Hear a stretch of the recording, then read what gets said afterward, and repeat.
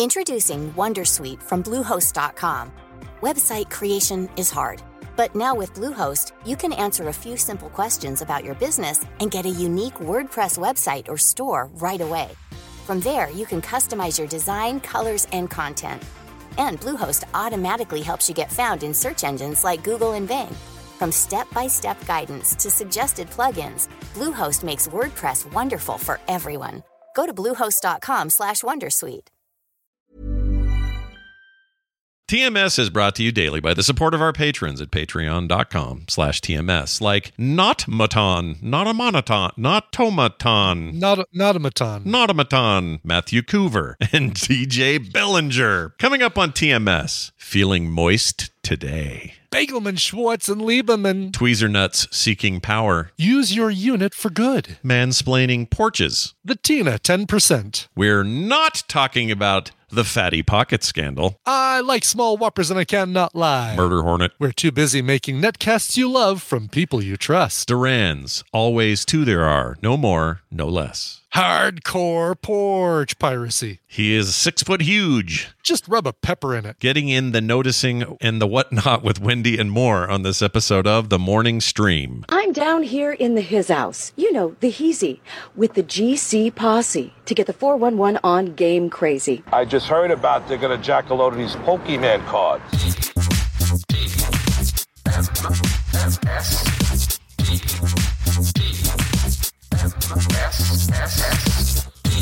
The Morning Stream. We're not toys, we're action figures.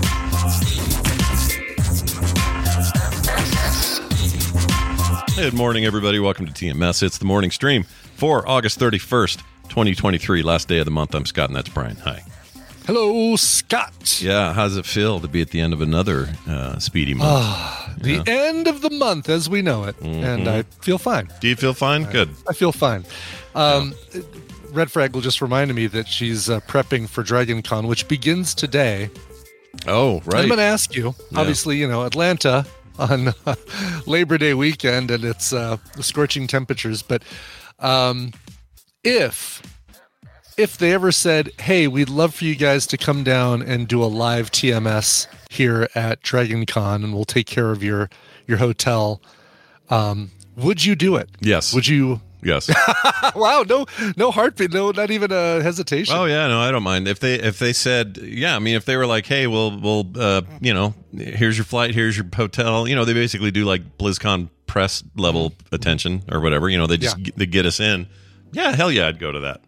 I'd do a live thing. I happen to know a guy. I might make this happen for 2024. Do you know if Dunaway still does stuff for them, or is he not? He's not. But I do know the guy who does. He's a guy that I did a Pokemon Go show with for quite some time. A guy named Charles McFall. Right, Charles McFall. And he basically was like, "Hey, would you come down and do a live Coverville? Could we get you to?" And because he's now heading up the podcasting thing there.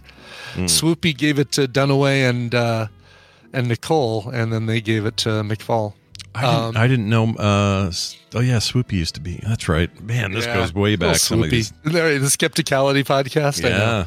Remember that? She was fantastic. She is fantastic. Yeah, she's great. Anyway. Her partner on that. Remember, he had that stroke, but then is totally fine now. And I'm trying to remember. I feel horrible because I can't remember his name. Craig.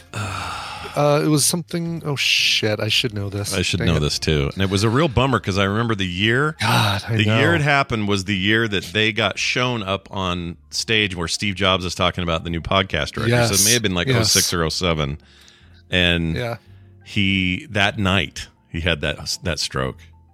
That's awful, man. I feel so bad for him. She was the very first podcaster I met outside of the two local Denver podcasters. So that very first podcast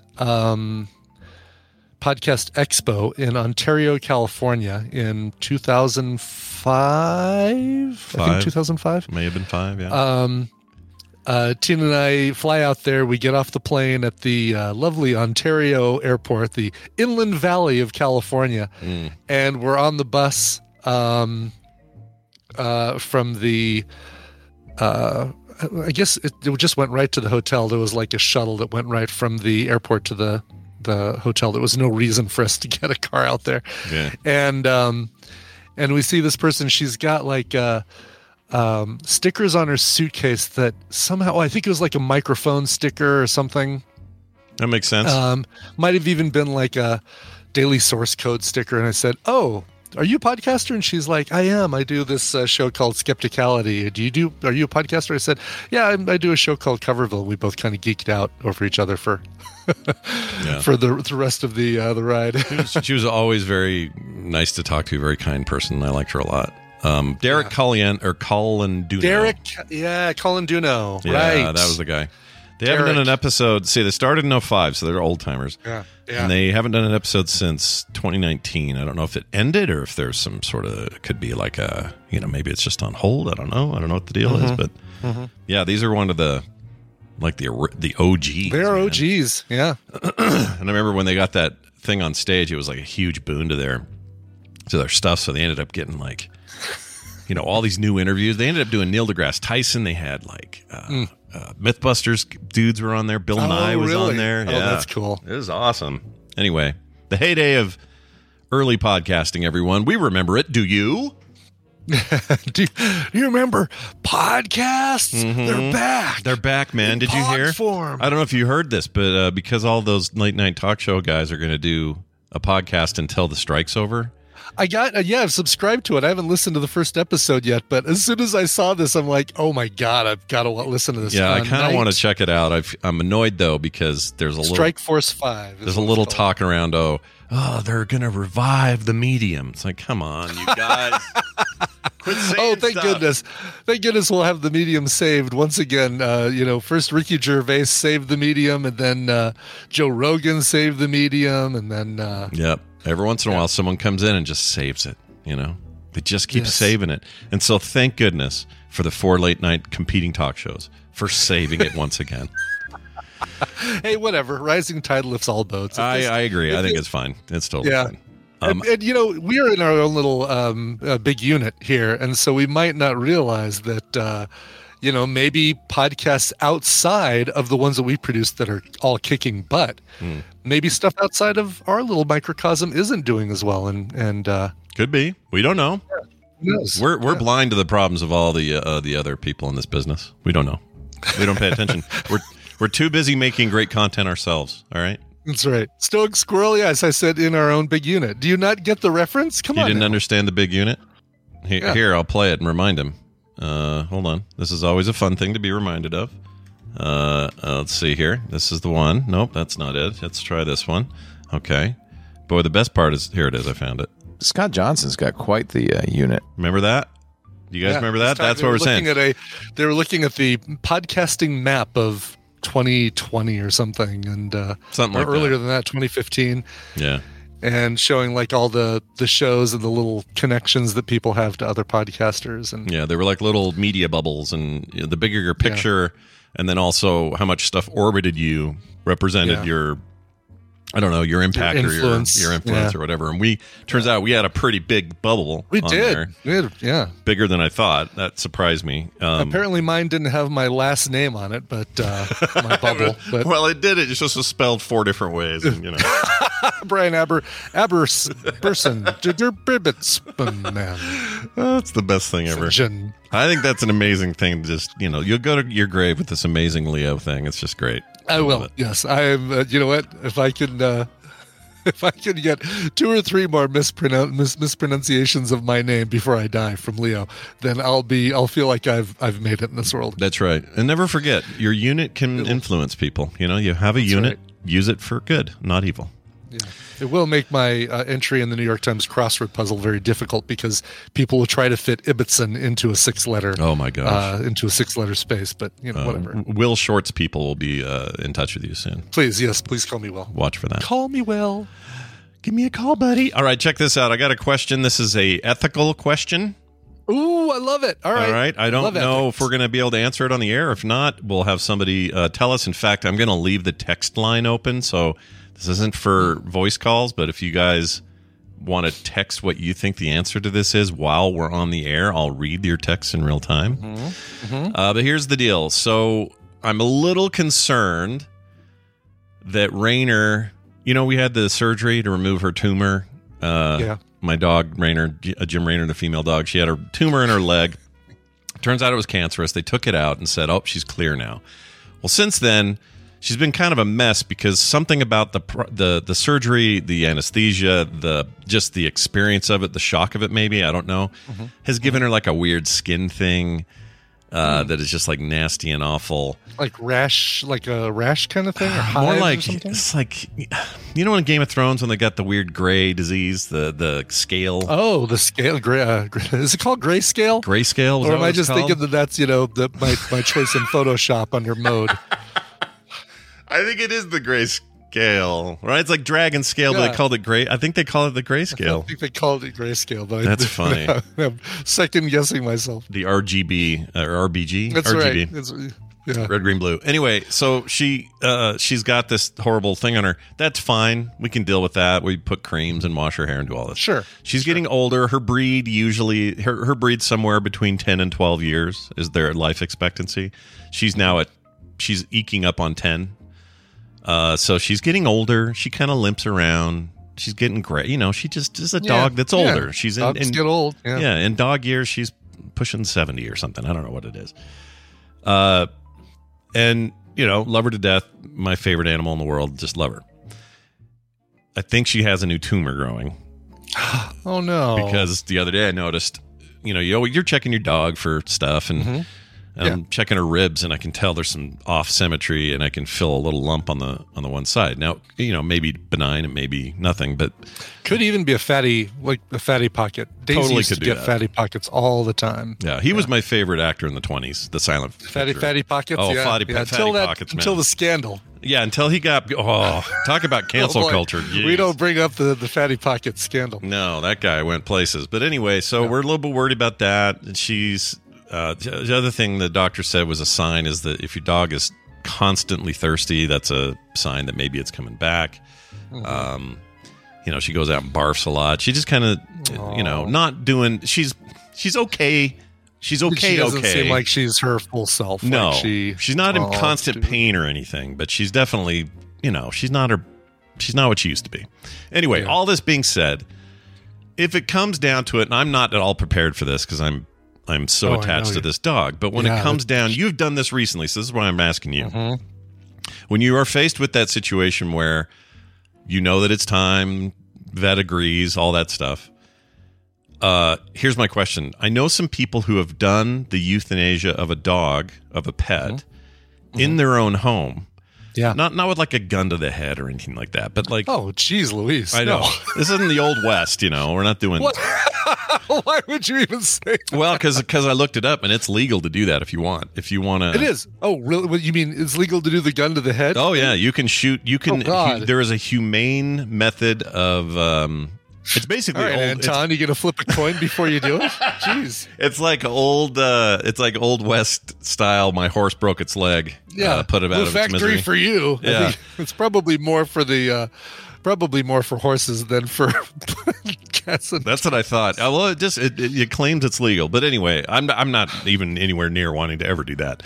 But no, but here's my question. I know a couple of people who talked to me about what they did, and they kind of had a more ceremonial goodbye to their animal. Yes, yeah. And then the dog was in a very in a comfortable place, like a place they're familiar with. Right, and they got to have even like a last meal, their favorite food, like steak and stuff. And they had the way they did it was, I think a load of ibuprofen or something, or no. Crap. Well, wait, did they have a professional come in and do it? No, and that's the question.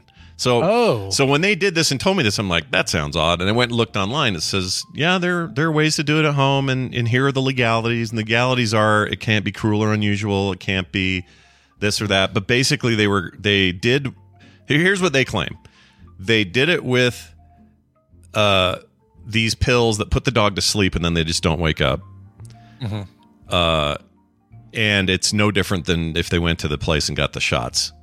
And I said, well, it is a little different. You're administrating it. It feels like taking it away from a professional is a weird thing. And they said, well, not really. This is sort of, they do exactly what you do. The only difference is, I guess the difference is you shell out money, but the other difference is, I guess it's out of sight, out of mind. You don't have to be the one to quote unquote pull the trigger or to inject the shot. And so they're like, oh, we just loved it. It was a humane thing, and we really, I'm so glad we did it this way, and she was with us in the end, and blah blah blah blah, all this stuff. And I am having the most conflicting voices about this. Something about it seems so crazy to me that you would be the ones doing it. I don't know why, though. Yeah, I wouldn't even I wouldn't even try and MacGyver my own serum for this. Do it at home. Have the vet come to your home. Like, they have mobile vets that'll come do this in your place, but they have the stuff that is guaranteed to work.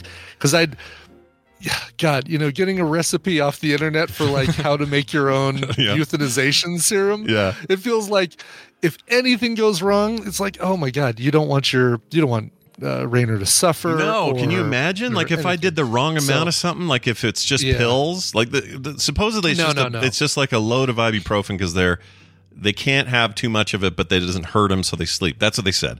If I did that, I'd go, well, what if I overdid? What if I underdid it? What if she wakes up and you're having to base it on the weight of the dog and all that sort of thing? No, totally vet it, but if you can do it at home, can get the mobile vet to come do it in your home where Jim Rainer would be the most comfortable. By all means, do that for sure. What you guys do? We did take Daisy to the vet, and we had it done there. But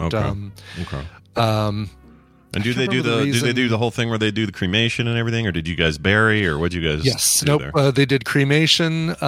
We got a little paw print, like a paw print in plaster, and then Mrs. Crazy Neighbor made a really sweet found a photo that we had taken of her, just one of her best photos, and made a little framed photo that we have on our mantle of her. And so definitely go vet. Yeah, that's whether you take her there. But I mean, let's make sure that this isn't just a fatty pocket and a little kennel cough or something.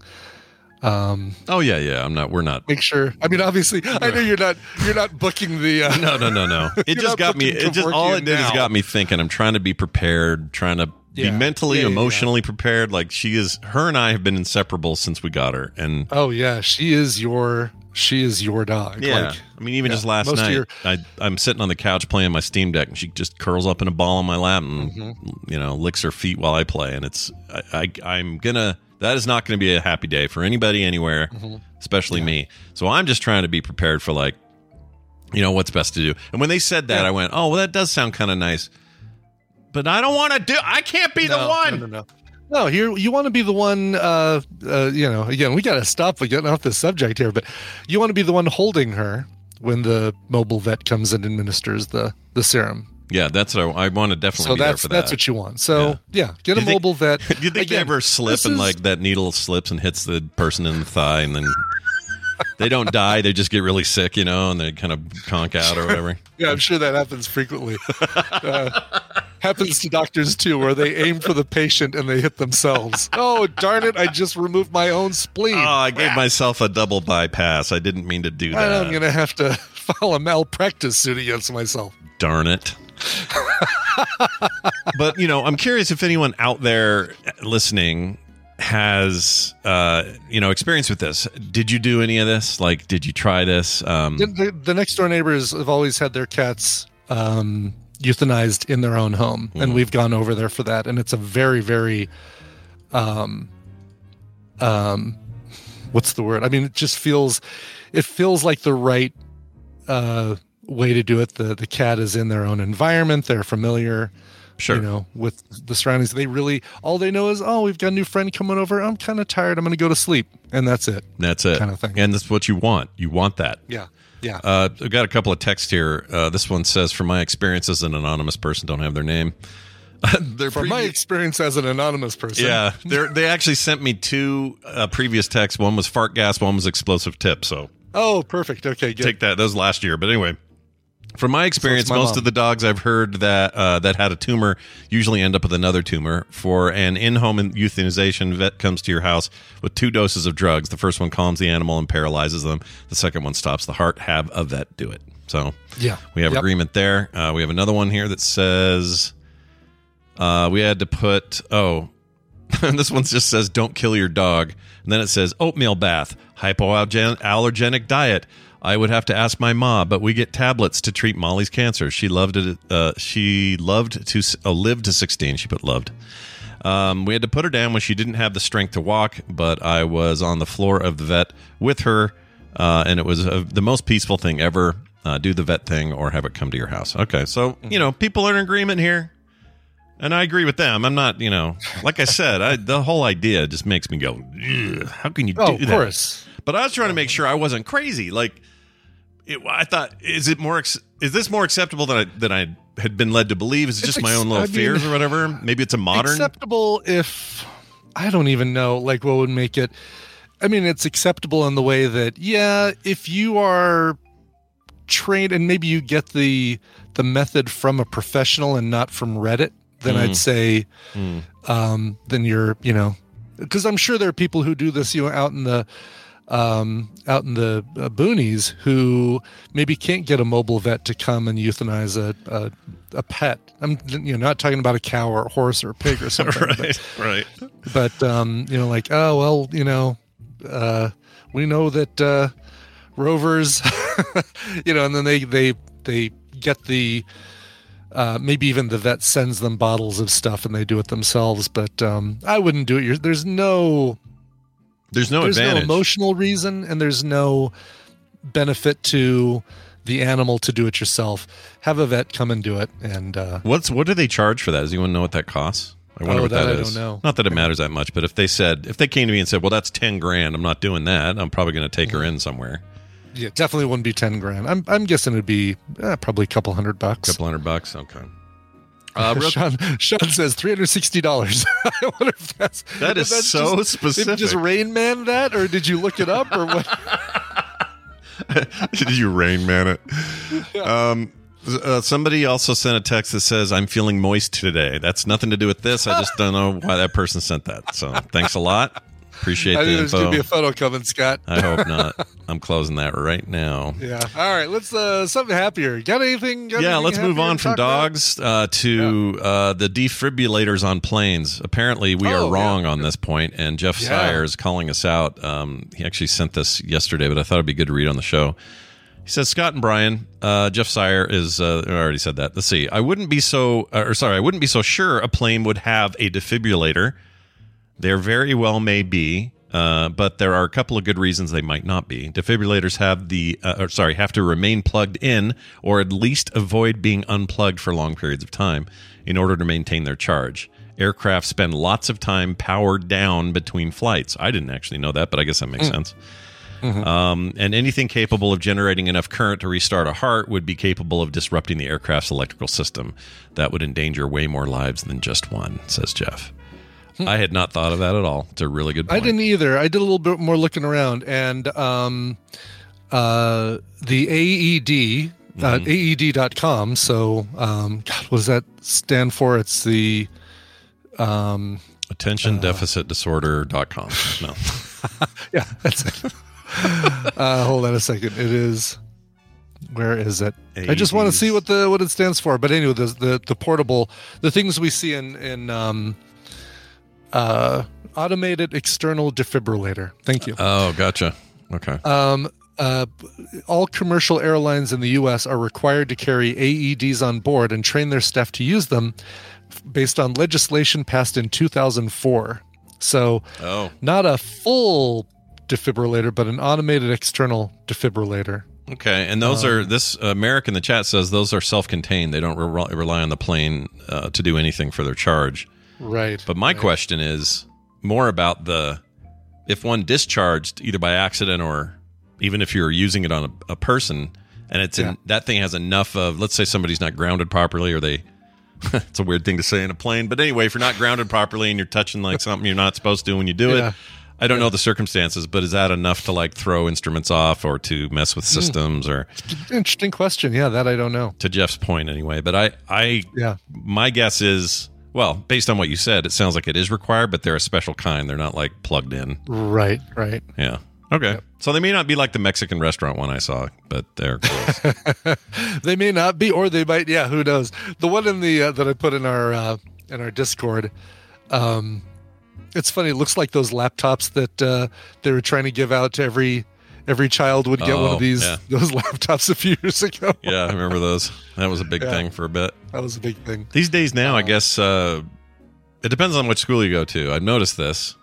This is probably not surprising to anybody, but some kids' schools, you can tell which schools have the bigger budgets, or which ones parents kick in more donations or whatever. Because the one rich school, they're all getting, iPad Pros at their desks, at the or MacBooks, I think.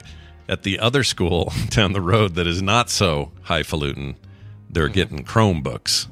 And I'm not saying there's anything wrong with I have a Chromebook and quite like it. I have a Chromebook here. I have one right here. I like them. They're fine. They're great for what they are. Yeah. I actually really do like my Chromebook. My wife won't use anything but a Chromebook. She loves hers. So I'm just not shade on a Chromebook. I think they're great, but they're meant to be inexpensive. They're actually a great way to get a student a computer that also limits all the things they can do.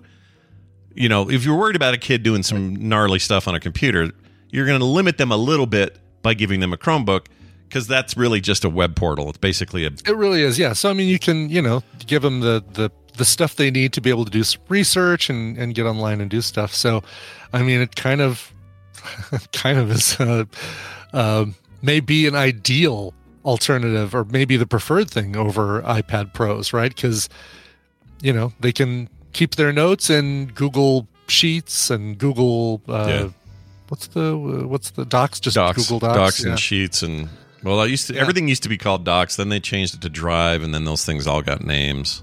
Yeah, what's the word processor thing? Isn't Sheets, Docs. I think it is Docs now. It is Docs still. Yeah. Sheets, Docs, Forms, and Docs me, bro. Presentations or whatever it is. Yeah. And someone in the chat said, "Oh yeah, the Wraith says Apple equals overpriced." We're not here for a brand war. We're not here for your weird brand wars. Take those somewhere else. Somebody got the bat signal. Say, what? Somebody's having an Apple versus PC argument? I'll step in. I'll save you. I'll come in and do some sort of one-sided argument about a thing. Wraith, by the way, you like my shirt? I just realized. Oh yeah, look at you, Duran. Bill Duran. Yeah, Bill Duran. You can't see the lower Duran. There you go. There's two Durans. Okay, good. There's two Durans, yes. Double D. That's a Double D. Diners, drive-ins, but no dives. No dives. Nope. Yeah. Saw a bit of that. Double Ds. Saw some of that at the hotel the other day. There's something. They've upped their game on that show. So they used to, the way it works on Food Network and Hotel, if you're watching Guy Fieri do his thing. Which is easy to do because he is on every hotel television and it's 24 hours. It's all the time. It's always on. Yeah. I don't get it. They're like, they became the Guy Fieri channel. It's so weird. But anyway, he'll do his thing. And the old ones, it's fine. A lot of quick cuts and, this is gangster and I'll move on to the next restaurant, whatever. It's fine. But then the next, or the latest ones, the newer ones, you can always tell because he's thinning really bad. So his white spiky hair. Oh, really? You can kind of see the head underneath it now. The camera works so much better. It's like food porn level, like fancy camera zoom in, slow-mo, dumping stuff and all that. They really went hard on that. Anyway, I guess what I'm saying is I find that more entertaining than I should. And when it's on, it's like comfort food, no pun intended. And sorry to anyone who doesn't like Guy Fieri, but I like those shows. It really is, yeah. And the Wraith, we're just teasing around with you, bud. We're not really. We understand. It's easy to do. Look, console wars, whatever, Coke, Pepsi, it's all, everybody's got a fight to have. Go ahead and have it. It's fine. Brian, we got a call to play real quick. Ooh, let's hear it. This is about recycling symbols. And we have somebody who might be in the know. Let's see what they say. Good, yeah. Here you go. Hey, this is Jevin for TMS, episode 2511. I'm just on my morning walk right now. You guys are talking about recyclables. Let me just chime in and explain. Those symbols were made by plastic companies to hoodwink all of you guys. Around the same time that they got an Italian American to play a Native American and shed a single tear about all the littering. The symbols are supposed to shift the blame onto the consumer rather than keeping the blame on the plastic companies who know their stuff is completely unrecyclable. Metal is very recyclable. about 90% of the aluminum ever in circulation is still in circulation. Paper and cardboard are recyclable. Plastic is not recyclable, and those symbols have never meant they were recyclable. They're a classification system, and they actually don't indicate really anything other than propaganda. So yeah, that's all I'm calling in for. Been listening, by the way, since I was like 8, and I'm 26 now, so it's been a long time. Y'all have a good one. Yeah, 20 years, man. That guy's been listening. Wow. He's been listening for longer than we've been doing a show. Oh, man. I mean, I assume he started with ELR. It's about back as far as he would go. Maybe the old, what did I used to do? I did a thing before all this. But anyway, the point is, he's probably right. Yeah, no, this is, if you've ever seen the Penn and Teller bullshit episode where they talk about recycling, or more recently, the John Oliver episode of This Week Tonight, that, oh God, I want that show back so bad. I'm missing my John Oliver. I swear to God. That one I didn't, that one hit hard when they had to stop production. Yeah. They talk about how plastic is so temperamental, like the ones you can recycle and can't recycle, and the facilities that have the ability to do it. And I said this week tonight, last week tonight. This week tonight. That's how much I miss it. You can't even get the damn name right. Yeah. No, isn't he part of this podcast thing? I think he is. Yeah, he's one of the 5. Okay. Yeah. He deserves to be in there. I worry a little. We'll have to listen to it, obviously. I worry a little bit that is such an ego problem. And I don't mean I don't like these people. What I'm saying is, to be hosts of popular late night talk show hosts, you have to be a little egotistic. You're the ringleader. You're in charge. And to have all 5 of those guys trying to do a podcast remotely with each other, because they're all doing it remote. They're not doing it in a room. Yeah, it's all via Zoom. Yeah. I worry that is going to feel a little like, look at me, no, look at me, no, look at me. I don't know. I could be wrong. I hope I'm wrong, because I like kind of everybody in there. I just, I don't know. I don't know what to think of that. We'll have to. Yeah, I don't know. I mean, I'll be curious to see, but might be good. I'm hoping. I mean, I like all those people, and they're good people. They're good people. They Good people on both sides. There's five guys. They're constantly making fun of me. But, they're good guys. They're good guys. Hey, I really like your mugshot. You're a very brooding. I was a little angry that day. I was a little angry. They got my picture before I had my coffee. And look at Rainbow Bright. I gotta have my cups of coffee. Listen, I love coffee. A lot of people say you shouldn't have so much coffee. I say I'm gonna have as much coffee as I want. Rainbow Bright with the all caps stop. That's amazing. All right. Fine, well done, everyone. All right. Let's dive into some news. We got a little bit of it, and it's worth talking about, so let's do it. Time for your intake of news, and it's brought to you by Coverville. There will be a Coverville today, and boy, oh boy, it's a good one.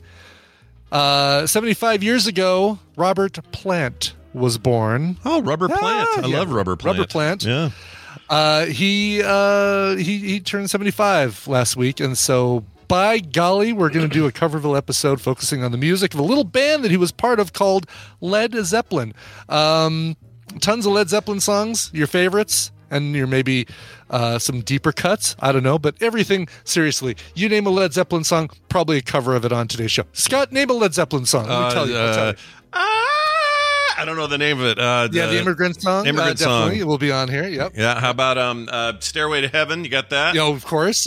One with Halocene. You gotta love Halocene. Do you like A Whole Lot of Love? That's a good one. Whole Lot of Love, sure. No, not on today's show. No, but keep going. I can't think of any more. I'll tell you stuff like Kashmir, Rock and Roll, Black Dog, Going to California, Ramble On, Jamaica, all that stuff today, and plus some covers that Robert Plant has done himself. What? I really like his solo stuff. His covers of his own of Led Zeppelin stuff's cool too, but some of his solo albums, freaking fantastic. They're fantastic. Yeah, Band of Joy was really good. Was amazing. Yeah. So listen for that. That'll be today at 1 p.m. Mountain Time, twitch.tv/Coverville.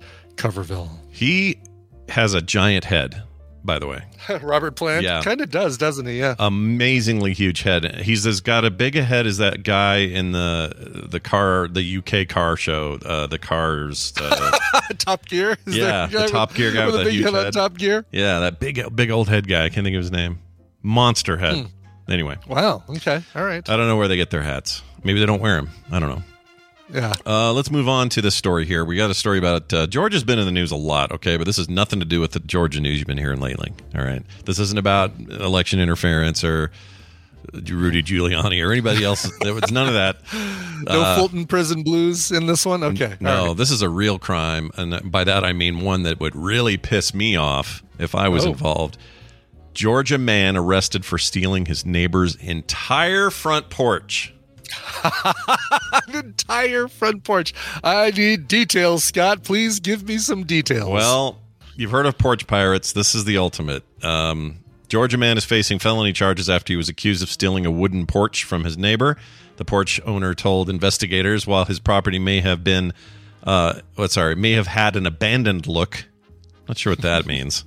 Just looks like it's abandoned. Probably like, a decrepit mess kind of not well taken care of. But he says the porch and the other items on the land were not up for grabs. Quote, it's a full 8-foot by 10-foot porch. It would be what goes onto an hour for entry and exit. What does that mean? It would be what goes on what goes on to an hour. It would be what goes on to an hour for entry and exit. I do not. That's a typo. Yeah. Yeah, that's a typo. It's such a bad typo that I can't even. Can you? I can't even tell what it's supposed to be. I can't tell. I'm reading it over and over. What goes onto an hour for entry and exit? It would be okay because he says it's full. He tells us the size and then says it's what goes on to an hour. So what I'm thinking is it must be what goes on to a house for the entry and exit, if I assume house. Oh, okay. So house. So house got corrected to hour. Okay. Come on, the messenger. It would be what goes on to a house for entry and exit. Thank you for explaining a porch to us. That's horrendous. Yeah, why did they even have to tell us? He said it was very well constructed. Not your sentence, but your porch. Robin Swinger. What exactly is a porch? How do they work? He had multiple no trespassing signs and took the porch anyway. Oh, he also took the signs. That's funny. Really? Oh, nice. Yeah. Some people shrug their shoulders. The porch apparently was not attached to a home at the time of the alleged theft. So, really? Gotcha. So, I know I've never seen a porch that wasn't attached to the house. I don't Isn't get that it. Required for entry and exit is an attached porch? But maybe they were building it. Maybe, but if it was in like a like no one was doing it condition, like it was decrepit and old. Maybe. I mean, you build. Sometimes you don't get the bricks for the porch until bag number 3, and you assemble them separately, and then you connect them once it's done. But that's a Lego reference right there, man. But yeah. Liz Gibbons says bro's never seen a mobile home. Oh, really? Is that the deal? It's. I guess mobile home porches are detachable. Are they? I've never seen that. Okay. Well, that's cool then. Maybe that makes it modular, I suppose. God, is there a photo? I want to see a photo. Oh, there it is right there. I love this quote. Some people may shrug their shoulders and say it ain't no big deal, but when you take somebody's property without their consent and the value of the porch is $3,000, you can't just go and take somebody else's property, says Stapler. Yeah. That is a pretty nice little wooden porch, like a deck. Let's see here. It is kind of I guess the thief has big deck energy now. Oh, yeah, I see it now. But what? I've seen a mobile home. I've been in several. I've had a friend named John M. I won't give his full last name because I don't want to dox him, but he lived in a mobile home with his mom, a single mom, and they had a ton of ferrets for some reason, like lots of ferrets. And boy, does a mobile home get rank. Oh, when dude. You have lots of ferrets. One ferret stinks. I can't imagine a multitude of ferrets. Yeah. That's awful. Like 4 or 5. My friends are mobile homes. Many. I've been in one. I almost bought one. I almost bought a mobile home in my 20s. not to live in, but the one was cheap, and we were like, hey, what if we rented it or something? You know, we were thinking of like an investment thing. We ended up not doing it, but yeah. But, you know, they're fine. I've been in lots of shotgun houses in the South, like down in Mississippi. They call them shotgun. You mean a shotgun shack? Because the way they work is you get in the front, and if you shot a shotgun from this is how the story goes. If you shot a shotgun in the front door, it would go all the way to the back door without any resistance. Oh, really? I've never heard that term. Yeah, it's like a big old row. That's what they called them locally. Like, it wasn't me making that term up. They all called it that. They said, yeah, we live in the shotgun third down number 42 or whatever. They would call their own homes that. And I've been in a bunch of those. Those were cool. Is that what when David Byrne sings that line in Once in a Lifetime when he says, "You may find yourself living in a shotgun shack"? That's what the shotgun shack is. I think that's it. Let's see. I'd never heard shack, but maybe other than the song, obviously. But let's see. Shotgun shack meaning. Here it is. A domicile or house with no internal barrier between the front and back doors. There we go. Yeah, there you go. Okay. A small house, structure, or dwelling which is defined as being so small. How small is it that if one were to point a shotgun at the door and fire, everybody within the dwelling would be hit or killed? That's a worse. Golly, Urban Dictionary. Way worse. Maybe less dark on the description. Jeez. Way worse. Yeah. Wow. Okay. That's good to know, though. It reminds me of these people make container homes, you know? Like little, I think that's actually I like cool. Those. Yeah. The ones I've seen are like, here's what I do. I do like container park. Not that big, but I do like, I don't know, 3 containers arranged in a configuration and build that into like a living space would be really cool. I would love that. Sure. It'd be kind of cool too if you could like say, all right, make the shipping containers like 2 parallel alongside each other, and then the third one across the back. So if you want to get to rooms in this one, you have to go up some stairs across the other container and then down some other stairs to get to this. I love that idea. Yeah. Yeah. And then you put a little skylight in the top one. Oh yeah, in the top one, or your bedroom or something is up there with like a skylight. Yeah, there you go. I love that. I love it. All right, I'm in. Sign me up. We're moving. Cool. All right. Burger King. Burger King's in trouble. We talked about this before, but it looks like they're going to have to actually face the music. Are they really? Oh, nice. Yeah, Burger King must face a lawsuit now, claiming its Whoppers are too small. I think they're too big, to be honest. They're pretty big. I mean, for a burger... right. I'm a Whopper Junior guy. Yeah. I'm not a Whopper, big-ass Whopper guy. I'll do a Whopper. Sorry, ladies. I'm a Whopper Junior guy. You're not a full Whopper. U.S. judge has rejected Burger King's bid to dismiss this lawsuit, claiming that cheated hungry customers by making its Whopper sandwich appear larger than it actually is. You know what? This will set a precedent because every fast food restaurant does this. Mm-hmm. None of them look like what you get, and by that I mean also they're smaller. All the Taco Bell shit is smaller than what it shows. It's just the way it is. Although yesterday, I will say this. You know, I've had trouble with this local Taco Bell. It's been trouble for a long time. But I got a really good crunch wrap there yesterday. Oh, really? Yeah. So hats off to them for getting it right one time. I went a couple days ago to Taco Bell, and I got I do the... what you call it? Use the app and you do the build your own cravings box, because then you can like choose whatever you want. Sure. And I got the Crunch Wrap Supreme and a bean burrito, and then I give Tina the Doritos Locos taco. Oh, this Tuesday, because it was free Doritos Tacos Locos or whatever day. Yeah. So they give away a free Doritos taco that day. I didn't know that. Yeah, on Tuesday they did. I don't know if it's every Tuesday, but I happened to look in the app and it said free Doritos Locos taco today. If you'd like it, add it to your order. I'm like, added, done. I do like those. Yeah, I'm a fan. Well, anyway, this is all going. Have through. you bought a Whopper in the last year? Yeah, this feels like one of those. Have you been diagnosed with mesothelioma? It's like one of those ads in the middle of the night.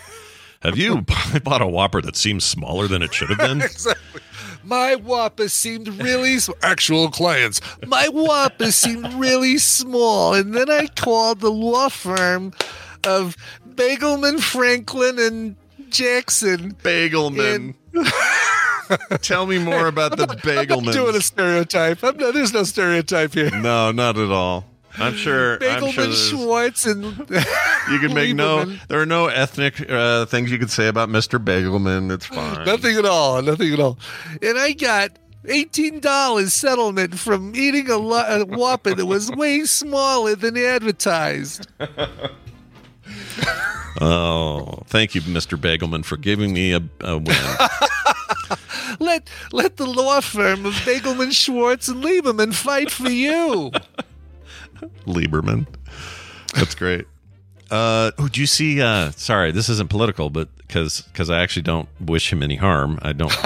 Oh, God. I don't agree with his politics, but a lot of it anyway. But Mitch McConnell. Did you see Mitch McConnell's freeze up yesterday? It's another one, like within a month. No. Yesterday's was bad. He was just taking some questions. It wasn't even like the official podium thing, but he was taking some press questions about his reelection next year. Mm-hmm. And he did one of his things where he went, usually he's like launching a, yeah. But instead he just kind of looked off into the nowhere, and his staff he just froze up, didn't say anything. Staff had to come up and like kind of touch him and Control, move him. delete him. Kind of, and he wouldn't answer them, so they had to like march him out of there. He needs to, Steinstein, whatever last name is. Yeah. And that Chuck Grassley guy, they all we need to have an age, if not term limits, age limits. Mandatory retirement. Yeah, yes. have either if you're not going to have term limits, and I understand some of those arguments, then have frickin' age limits, or at the very least, don't parade these people out in this state. It's elder abuse is what it is. And I really mean that this is not cool. And I know you're doing it to you got to maintain your dominance or your majorities. And I understand the desire to do that. It's freaking inhumane, man. Like, what are you doing? I say mandatory annual cognitive evaluations if you're in certain levels of government or higher. Just because, you've got your hands in a lot of legislation and control, and some of you even have access to a big red button, maybe you should have a little cognitive evaluation every year just to be safe. Both sides. I'm certainly not saying one side or the other. No, I don't care. I don't know how well I think Biden would do with one of those. So. No, I don't know how well any of them would do. All the ones that are in these positions of being like 80-year-olds running important parts of the country. It's time to maybe reevaluate if we really want that or not. Now, that being said, there's some real tweezer nuts that want to take their place. Oh, my God. That is just the visualization of those two words together. Oh, please. Yeah, okay. It's all stupid. Yeah. Anyway, that's as political as we're getting today. All right, everybody? Yeah. And, make it also cognitive evaluations if you have to be part of a debate, a presidential debate. I'm just saying, maybe just one of those. Yeah. Or just a basic civics test, on how things work, how the Constitution's actually written. Maybe we make these people across the board actually understand the country and the states they're representing, and not just go in there swinging words and engagement farming. You know what I mean? Exactly. Yes. Also, could Ted Cruz just fall off a cliff? All right, moving on. For sure. Let's take a break. When we come back from this break, Wendy will be here. It's week 3 and the finale, really, of the inner roommate discussion. Yay! Okay, so we're going to find out where that goes, and we're going to do it here shortly. But Brian's got to play a song to create a demarcation in the show today where we play music. So this is the before Indie in the Middle part, and then after the song will be the after Indie in the Middle part. That's right. AIM, and right now we're in the BIM. There. Yep. Don't forget, those acronyms are there to help you people at home. They're there for you. Yeah. Yes, exactly. How about a song from a band called the Oracle Sisters? They knew. They looked into their crystal balls and knew that you would be listening to the song today. So they sent it to me, and it's called Ruby on the Run. This is from their debut album called Hydronism, which is out via 2220 Records. Their North American headline tour begins in 2 weeks as well. So if you like this, you can go see them live. Here are the Oracle Sisters and Ruby on the Run.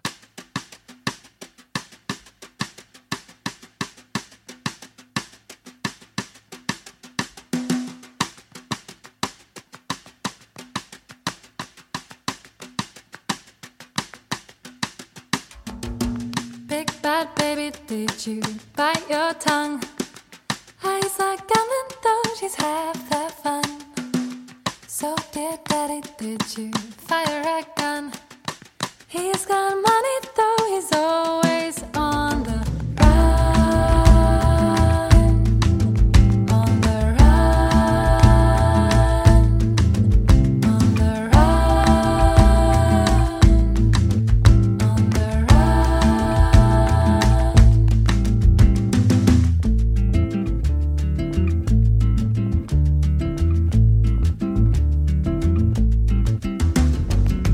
Dear Miss Ruby, with your red dress on, walks the shadows though the light is gone. Blue jean baby, with your silver charms, 2 times trouble, keep your lover in your arms. In your arms. In your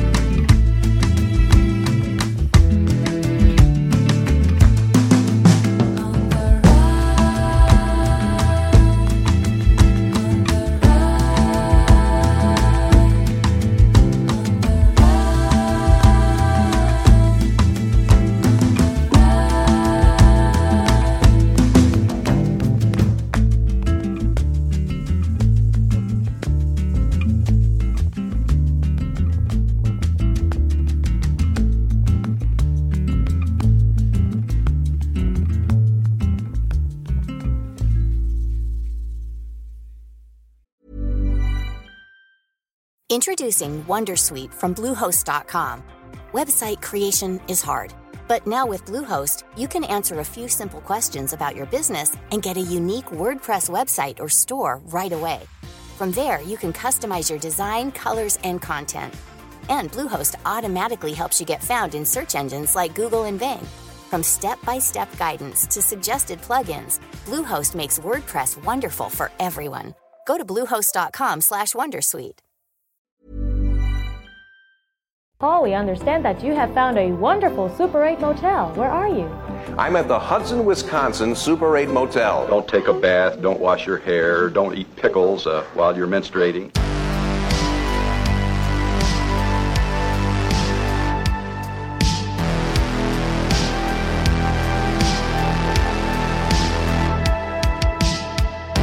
And we returned. Tell me who that was one more time, please. Yeah, that's those are the Oracle Sisters and the brand new song Ruby on the Run from their debut album called Hydronism. Check out the video, too. It's really cool. It feels like a short-form movie, and it was filmed on location in Morocco and running through the streets of Marrakesh. It's really cool. Oracle Sisters, Ruby on the Run. Nice. It's a new programming language. It was Ruby on Rails. Now it's Ruby on the Run. That's right. And it works with Oracle, so that's good. Yep. And if I go to Morocco, I'd like to have a taco. Well, I like the rhyming. Okay. It's just the rhyming, you know? You like the rhyming. That's very sometimes. good. Yeah, very good one. All right. We are attempting to pull Wendy in, and she's showing off line, but that really, I've learned, it means nothing. Sometimes it means that she's just on her phone and that she needs to rush over to some sort of device and get on there. Or sometimes it means she forgot about things, but let's find out together today, right now. Let's see. Did she say anything? Nope. She said we're good. Okay, cool. That was yesterday. Okay. Well, we'll see. That was yesterday. While that's happening, I will share this with you. It was in our news, but I think it's worth mentioning because you like coffee. You're a coffee guy. I'm a coffee guy. Yeah, I'm a coffee achiever. Yeah, and you're not alone. There's a large contingent of human beings. It's surprising, yeah. They put up these coffee shops, and by golly, those places get busy. They really do. I didn't never realize that other people like this weird little dirt water that I like to drink. My favorite is when you go to a hotel and that hotel has 3 or more Starbucks in it. I think that's fun. Right? Yeah. Do you ever think one Starbucks is like, oh, we're out of creamer? Go downstairs and talk to Starbucks number 2 and get some. They probably do. Right? It's insane. Yeah, a lot of the Vegas hotels, I think the MGM Grand might have 3 Starbucks in it, at least 2. That's a lot of Starbucks. It is. Oh, Wendy has joined us. Never mind. I'll tell you guys the story about coffee. Plaza has 0. The Plaza, freaking Plaza. What are they doing? I'll explain the situation to Wendy. Don't worry. Hey, look who it is. It's my sister Wendy, who I just saw the other day at my, my house, I guess, is where we were. It was your house. Yeah. You were here hanging out on your way back to, back home to Minnesota. It was. I had a guy go, I put up that picture of me and you on the porch, and some guy said, are you in Sweden, or did Sweden come to you? And I went, where have you been for the last? Yeah, it's a little. Been a while. It's okay. Yeah. I wish that was still the case. Yeah, they loved you there. You know, they thought you. They did. They needed me to bring a little American pizzazz. Yeah, that's right. Because all them depressed people with the no daylight and the whatnot, you know, they need a little love. Anyway, And the whatnot. Wendy's here, and it's an exciting week for Wendy. Her second oldest off to college this week. Ooh. Yeah. Ooh. Dude, can I just say this? Listen, I don't know how many of you are familiar with college, but it is ridiculous what they can charge for the worst dorm room you've ever seen. Yeah. Wow. Yeah. I believe it. Yeah. They're all gross, right? I've never seen a dorm room I went, oh, this is nice. It's never like that. It's always bad. Where he is. Okay, here's the thing. When they take you on the tour, they show you the brand new one. And they're like, oh, you could live somewhere like this as a freshman. Yeah. And then when you get your assignment and you go to it, I mean, it was, you know, those buildings that were built in like the 30s and 40s? Sure. And if they're kept well, they're a museum. Yeah. This one is a dorm, and it was freaky. I was like, oh, okay. Now what was this? How much is this? This is like oh my gosh. Like pipes on the outside and weird. Yeah, and like where the phone station used to be, you know, every place had to have it where you could go use the phone. That's still just right there. It's like they just ripped out the phones, and I'm like, okay. Well, it'll be a little adventure for him, you know. He's gonna. It is. He's also got a roommate, but I'm pretty sure, like, I couldn't be in there at the same time as them.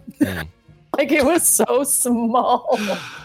So, I was like, one of you is going to have to step out for me to step into this room. Yeah. It's something. Also, you know, his roommate's a stranger from Milwaukee, so God bless them all. I love that. Was a great movie. Great old stranger from Milwaukee. Yeah, it was a very early Scorsese film. Very good stuff. So hold on a second. What's the college again? Remind me. Where'd he go? University of Minnesota. That's right. U of M. M. If anyone knows the centennial of freshman housing, you probably stayed in it 800 years ago. So there we go. Yeah, it's fun. He's very excited.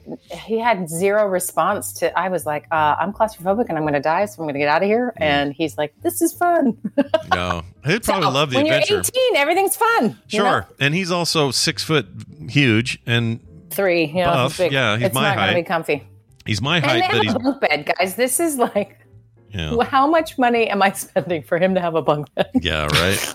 It's a lot. It's a lot. He studies anyway, you know. He will, but it's good. This is the beginning of an era. Yeah, it's a new day. Everyone, get ready for it. Also, Abe is probably the handsomest kid on the freaking campus. So look out, ladies. He's got a girlfriend. I mean, it is the Midwest, so that's not that hard. And he's got like a Sopranos girlfriend, like an Italian mob boss. She's so great. She really is. Yeah. She's funny. I was gonna say this though, like that, like pulling in, parents dropping kids off. There was this, you know, there's a bunch of students that are helping, like I guess it's their job or something, you know, and man, the sarcasm coming out of their mouths. I was like, dude, you're too jaded to be here. You need to find a replacement. But it was very fun to see all the feels. It was great. It was good. Let's new generation. Get out of my house. That's right. Get out of your house. Get going with your life. Also, finally, you're talking about how old these buildings are. It is weird to think that some student went in there at 18 at some point, graduated, lived to 90, died, and that's still the same building. You know what I'm saying? Like he's going to that same toilet school. Yeah, the same toilet. Same toilet for 12 dudes. And I'm telling you, in 1940, no one was 6'3". Were they? I mean, they maybe were. I don't know. Just nothing fits. So. Crazy. All right. Well, I feel that way on planes. Like, come on, planes. I am a normal sized human adult. Yeah. Why do my knees smash into it? I mean, I'm 5'10", so I'm the average size of the average American male. Guys, I know it's hard to admit this, but I am your size. Yeah. And my knees are jammed. And I'm like, where are we going from here? Yeah. Like, it's so bad. Anyway, Yeah. sorry, You know I'm what, done Brian? ranting. You're preaching to the choir with Brian and I. A couple of 6+ foot guys trying to fit in things. It's horrible. How do you even do it? I don't understand how you do it. You try to get that weird seat, Brian. I don't know if you do. Well, I think you do because we've talked about it. Oh, I absolutely do. Yeah, on Southwest, if I can get the seat that has the no seat in front of it, or anything in the exit row, I go for it. But, you have to volunteer to be like the door guy, right, or whatever. But which is fine. I'll be the door guy. Yeah. I practice at home. I take doors I'd say, I'm going on a flight this week. I need to practice taking doors off the hinges, so I do it. So here's my question: if you're in that row and they say to you, "Are you willing to do this?" Yeah. I mean, of course, everyone's saying they're willing to do this. I think everyone would just cut and run when it comes to it. I have seen, you get on the roads and you realize that 90% of the people would just push you out of the way to get to that door before you. You know what? You do any driving, you see these people and you're like, I don't want any of these people in charge. I'm committed, though. I am committed. If it ever came down to it and I was in that seat and I committed to it, I am committed to doing it. I will help people off that plane. You and me both. Listen, I want to be the one to save you. I want to save all the people in my row. Yeah, especially at this stage. If I was like 25 and whatever, and I was pretty super self-centered, I'd probably be like, "F you, get out of my way." Maybe I would. I don't know. But now, I would. What's there to lose? Maybe we're all going to die anyway. Let me help you, and maybe you'll survive. Yeah, great. You're like, I've lived a good life. Yeah, I've done okay. My progeny lives on. Let's go. Let's do this. Fine. That said, I might need 30 seconds to go visit the men's room before. Well, I mean, you go ahead and get started. I'll be right back. Yeah, I'll be right back. I just gotta pee. I'm not gonna go take my headphones off and throw up. I'm just gonna go pee and I'll be back. Don't worry. Right. I'll be right back. Brian puked. Brian puked on the show once. You don't know about this story. He did? Yeah, not on the show, but he at one point on the show. In fact, I have audio from it. Let's Please play it. Don't play it. No, he doesn't barf on the sound. Here's what he says. Brian will also have a date on this. Here we go. Here's Brian. This is 2014. Brian Ibbett, right here. Hey, I'm gonna actually have to put the headphones down for a second and go throw up. Yep, he went and barfed, and it's famous for it. Brian's a famous. That is an incredibly professional announcement. I know, right? Yeah, it was very professional. Amazing. And he did it. And when he came back, he was like, "Okay, I'm back," and he was good to go. And I was like, "Man, I'd just be on the couch right now. What are you even doing?" Anyway, he really did have to go pee, so he's doing that now. Okay, we'll let him do that. Let's get into it. So we some weeks ago said we were going to have a part 3 and sort of a finale to this whole inner roommate thing. Yeah. And today's our day, so let's do it. Well, let me give a summary. So, if you didn't hear the other two, I'll just kind of, you can go back and listen, of course. So it has been officially the last 2 episodes I was on, right? So right, correct. Been a break, so it's a little weird. But so the first one was all about this concept of being the noticer and hearing your inner roommate. Who is the voice that sort of has a running commentary about this or that. Often we'll call them like the inner critic or whatever. There can be lots of versions of this, but so the first week was really to identify that, to get in science mode and pay attention and hear what this voice had to say. And then we had a caller, share their experience with that inner voice. And so we worked with that a little bit. And then the second episode is when we did that. But then also we talked about this idea of sort of softening the spaces, like usually it's around your heart, maybe it's your stomach or something, of just like letting some of that tension out physically, right? So focusing on where that tension builds, and then sort of creating an ability to soften it and let go of it, right? Which usually requires breathing, which a lot of people just stop doing. They don't realize they're not doing it, but they don't breathe deeply at all. Right. And so you can really soften that just in the physical way of so we've got this inner roommate that sort of says some stuff and triggers your physiological response. And if we just stick with those two things and we live our lives, we're going to kind of be batted around a lot. And depending on the whims of that voice, how we feel about something or whatever it may be, right? So today we're going to get really specific about a specific thing that the inner roommate repeats, or in combination. It's a cyclical thing. Maybe it's a constant thing. And we're calling it the thorn in your side. Oh, so everyone's kind of got a thing maybe that is just always going to show up maybe in certain circumstances. And I'll walk you through. We're going to identify a fake version of this, unless you guys want to share yours. But and we'll go through kind of what it is and then what to do about it. So these steps are sort of like, first you got to hear it. First you got to not think everything that's happening in your head is you, and be more of the observer, right? Sit in the observation seat, be the noticer. Because the cool part is that the noticer is like a totally different emotional experience or thing, right? Versus whatever storm might be going on because the roommate's throwing a fit, right? So that skill, the more you can get that separation between those things, just the way better you're going to feel generally. I would maybe articulate, I have a client recently, I'm trying to think, how do I change this up so it's not identifiable, but just that the storm, the roommate freak out storm about a particular issue, so the thorn in their side, comes once or twice a year. And it is almost predictable at this point. Like, oh, it's going to always be in summer and it's always going to be in fall right before the holidays. We kind of have enough track record to go, oh, here it is again. And this just, it's like blending with the thoughts and the feelings and just getting completely sucked in. And so when someone might have a mental health crisis, this is very reductionistic. So don't quote me that this is what all mental health crises are. Right. But often it's a spiraling, like a rumination on steroids. Just you cannot get out of the way your brain is activated and thinking. And then, of course, your body's responding. And it's this vicious cycle of you're in a fight or flight state and your brain needs to understand it. So it tells more stories. The stories it's telling makes your body in a fight or flight. And you just are in spiral mode. So this is why it's so valuable, is that you're really giving yourself a lot of skills and abilities around when something starts to spiral, getting the ability to back up from it and have a little space from it and observe it. Yeah. And it takes about 80, 90% of the power away from it. Okay.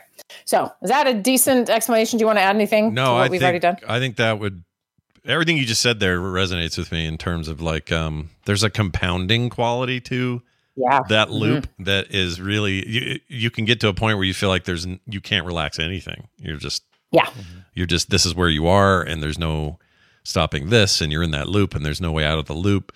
So, not only do I relate to it, but I'm looking forward to today's grand finale on how to deal with it. That seems good. Grand finale. Hi, Brian. How was your urination? Oh, it was very satisfying. I've been back for minutes. Oh, minutes. Many hours. minutes. Okay, great. Okay, great. Minutes. Okay, so if you guys want to volunteer what your inner thorn is, that's great. But I'm going to use a specific one. But I'm going to have everybody do this. If you've followed along and you've started practicing a little bit of, hey, noticing that voice, noticing what it kind of repeats, then the question is, what does it repeat? So I want to start with just some imagery of an actual thorn in your arm.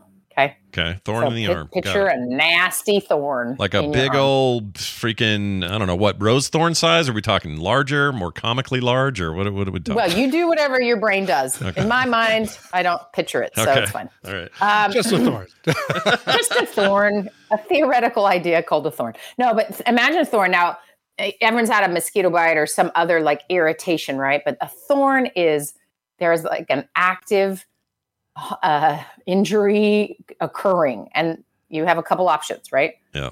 So imagine this thorn is in your arm. It's incredibly painful, and it is going to cause serious problems. Yeah. And you have two choices. Now, a physical thorn, most of us would just take out, right? Right. Just yank it. We would be willing to suffer the initial pain of removal and treatment to not walk around with the thorn in our arms. Right. Okay. But when it's a psychological thorn or one of these inner roommate, relentless kinds of thorns, we have two choices. And one is to take it out. And that's what I'm going to show you how to do at the end of here. But the other one is one we often see people do and is pretty tempting. And that is to protect it. So don't let anything touch it, right? Right. So really picture this thorn. What would you do if you needed, if you decided to keep it in your arm, but you needed to not have it hurt? What would you have to do? I mean, okay. Think about sleeping. Well, let me tell you let me tell you what I picture first, because that may help tell you how I would do it. I picture like this thorn, and this is, by the way, this is not me forcing it to look like this. This is just how it looks. I can't change how it looks. It looks like a big old eagle talon size thorn. Oh gosh. Just like a big old, and it's in the flesh down there tickling bone, like nasty thing. That's how I picture it anyway. I think I still would want to just go yoink as hard as I could and then wrap it and be, hope it doesn't get infected or whatever. That's how I would. Yeah, sure. But imagine you can't do that. Imagine you that. Keep it in your arm, but it can't, but make it so it doesn't hurt. Yeah. So maybe people with less wild imaginations have a smaller thorn in mind. And how would you protect it from, because think about it, it's maybe okay if you're not bumping it, but when anything gets close to it, it's just going to activate it. What would you do, Brian? Would you how would you protect your thorn? I think I would try and deaden the area around it. Is that an answer? I like it. Yeah. I like that. Okay. Toughen up, pull up my cowboy up, pull up my big boy pants, and I don't know. No. Okay, I love both those things. Those are both really good answers for psychologically what people do. Yeah, sure. I'd compartmentalize that thorn and compress it into a small ball and shove it deep down into my psyche where no one would ever see it again. Yep. There we go. That's definitely one option. I mean, and let's stick with physical for one more second. Okay, you would potentially build some kind of like apparatus around it, right? Yeah, you would build a cage or some kind of enclosure. Right? You'd have to maybe get a new bed so that your arm could, like a massage table, your arm could hang down or something so it wouldn't get attacked. Yeah. You would, anytime you met someone, that whole, how's it going? And someone's going to grab your arm and with one hand and shake your other hand. Like you would be real leery of other people getting near you. You don't know because they wouldn't know about the thorn. You would just spend so much energy and time just protecting yourself from feeling that pain, right? Yeah. And you're going to not go certain places. You are going to do all sorts of building and contracting. And I like your psychological, I mean, that's really what we're getting at, right? Is that we're doing this with these emotional wounds and these emotional thorns, and the choice still remains. So keep it protected or take it out. It is still the exact same option with a physical thorn as it is with a psychological thorn. But most of us are pretty, we know there's a weird thorn in our arm physically way quicker than we'll ever know that this psychological thorn is in there, because we get so wrapped up every time it gets activated, right? Right. We're in active pain. And then we got to go right back to avoiding, and like Brian said, shoving it very deep down so no one will ever find it. It's like a birthmark or a scar, kind of, where you never want someone to see this big patchy thing on your face or whatever. So you always load up on the makeup, or say it's on your arm. You always wear a long sleeve shirt to hide it. It feels a little like and you're that. thinking about it all the time. You're right? always thinking, nobody else knows it's just under that thin layer of fabric, but it's there and you know it, and you're thinking about how to make sure it doesn't show. Like it's almost like that. It's almost like less of a, I mean, I don't know. There's a pain in that. There's a kind of pain in that too, I suppose. For sure. Yeah. For sure. Okay. So we're going to take an example of a thorn, and then I'm going to have you guys help me build a life around protecting from this thorn. Okay. So let's say the inner roommate or the inner critic or the inner voice, or, whatever that part of you is, that is lonely and you're experiencing loneliness and is just reminding you are alone, reminding you you're going to die alone. Maybe you get heartburn and you're like, okay, this is it. No one's coming because I'm going to have a heart attack and die alone. Like, you can imagine that voice activating often when you are if this thorn of being lonely is there. Okay. So let's just talk really quick about what contraptions you would build, what devices, what protections would you put in place to not let the thorn of loneliness be triggered. Right. How would you protect from that pain? Oh, geez. How would I protect against that pain?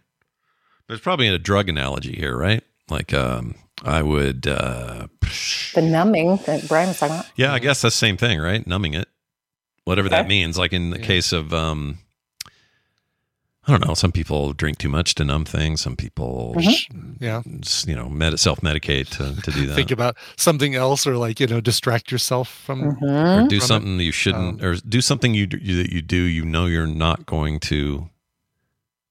There's 100% assurity that doing that thing will make you not have to deal with this at all. Right.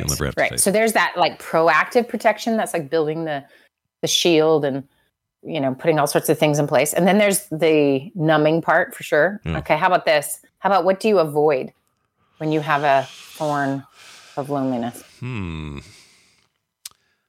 Thorn of loneliness avoidance theory. What do you avoid? God, does being in a crowd fix the problem or amplify the problem? Like going somewhere where there are a lot of people, does that amplify the loneliness, or? It seems like it would. It's relative, probably, right? Someone may feel one way or the other, but so for example, would you avoid places where couples are? Oh yeah, there you go. That's I wouldn't go to I wouldn't go to a ballroom dancing class and watch all the people dancing in pairs. Yeah. Exactly. So you would avoid maybe something you actually would enjoy, because the risk of that thorn being bumped is there, right? So just like the birthmark or the real thorn, you are spending a lot of your life energy trying to not be disturbed internally, right? And so you can imagine. And here's what's tricky about being a human is that we do this so seamlessly almost, right? We're just so used to treating ourselves a particular way or protecting that inner disturbance in particular ways. It's hard to even realize we're doing it. Yeah. Which is why the first episode was all about identifying the voices, right? Like just hearing, being curious about like what actually goes on in here. There is a great quote from, Bessel van der Kolk is this kind of one of the experts in trauma treatment. And he said this thing I really liked. He said, neuroscience research shows that the only way we can change the way we feel is by becoming aware of our inner experience and learning to befriend what is going on inside ourselves. So our tendency is to not befriend what's going on. It is to build glass walls all around whatever's going on, or shove it so deep in the dark so that no one else will know those things are happening. And we don't want to feel them. We don't want to even know they're happening. And the opposite is true, is that getting to know them is where you're going to be free of most of this, right? And so we'll get to that in one more second. I just want to know, is there any other choice you think someone who's experiencing loneliness as a chronic sort of inner turmoil and thorn, what else might they do? What else could they do? To avoid it, or to deaden the pain, or to keep it from or solve it or feel better, right? Because isn't that what we're all just asking anyway? It's like, how am I going to feel better? But I mean, personally, I would go to a place where there's a lot of people, in the hopes that maybe I'd see someone I know, or I'd see someone else in a similar situation, and maybe I could go up and talk to them. And it sounds so like Mr. Rogers. Maybe I could make a new friend. Yeah, sure, but that sort of thing. Go someplace where you might find some like-minded people. Yeah. Okay. Yes. I might go to a bar, and not to drink my problems away, but to sit at the bar and talk to the bartender, because they have to talk to you. Like they are your friend. When I would 100%. travel on the road, I was going solo. If I went to a restaurant, I'd make sure it had a bar, and I'd sit and eat at the bar so I could chat with the bartender. And then through that, you start talking to the people around you and that sort of thing. So you were, instead of this being like a thorn that needed to be protected or avoided, you were like, oh, I have a need. I'm going to meet that need. Yes. And I'm going to assume, Brian, it's because this is not an inner emotional wound for you, right? This is no. Yeah. You weren't. I don't know if I could even say I've ever. It's a very small thorn. If there's a thorn at all, if there is, and you like solve it by meeting people. Prickly bush thorns that you can barely feel. You only feel it when your hand brushes against it, and it's really hard to find. Yeah. Yes. I actually don't And know if that to me, it's like boredom. I don't know if I've ever felt actually lonely. That's a weird thing to say because it sounds like it's a privileged position, and maybe it is, but I've never felt a sense of loneliness. Like, even when I'm alone, I never go, oh. Like, I don't know. Like, maybe I will if there was like tragic loss. Let's say Kim passed away. I would be a mess, and I would know true loneliness suddenly.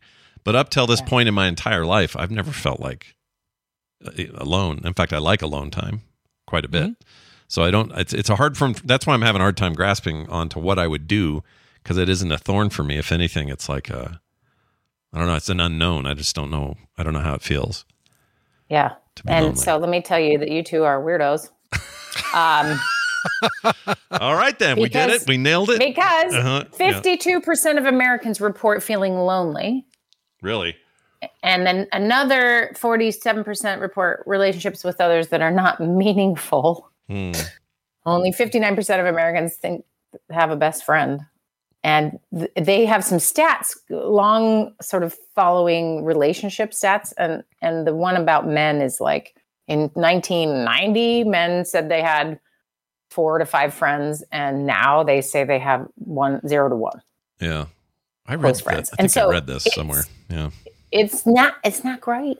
It's not great. You two are on the other percentage, so good for you. But so that's what's interesting is you both, because it's not a thorn, you aren't needing to protect the pain part. You just were like, oh, I'll go talk to someone, right? Yeah. Like solved it, right? And that can happen when we go to a friend or a loved one and we start to share what's going on with us.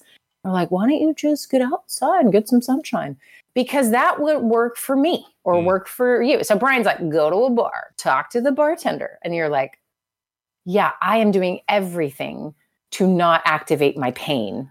So that I cannot do, right? So this is where, your own experience and understanding your own inner world really matter.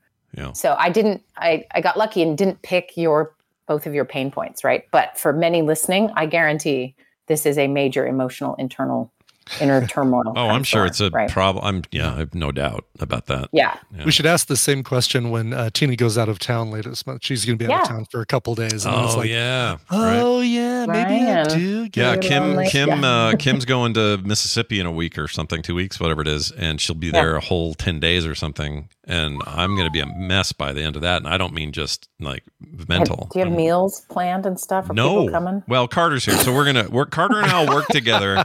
We'll work together. But in October, when she's in Nashville, that's 6 days of just me and the dogs. I don't know what we're going to do. Yeah, it's going to be bad. Well, you got to make sure you feed them and stuff. But I will. I mean, there is this is interesting because I fully am aware that there are people who experience like maybe even chronic loneliness or really painful loneliness, and I my heart goes out to those people.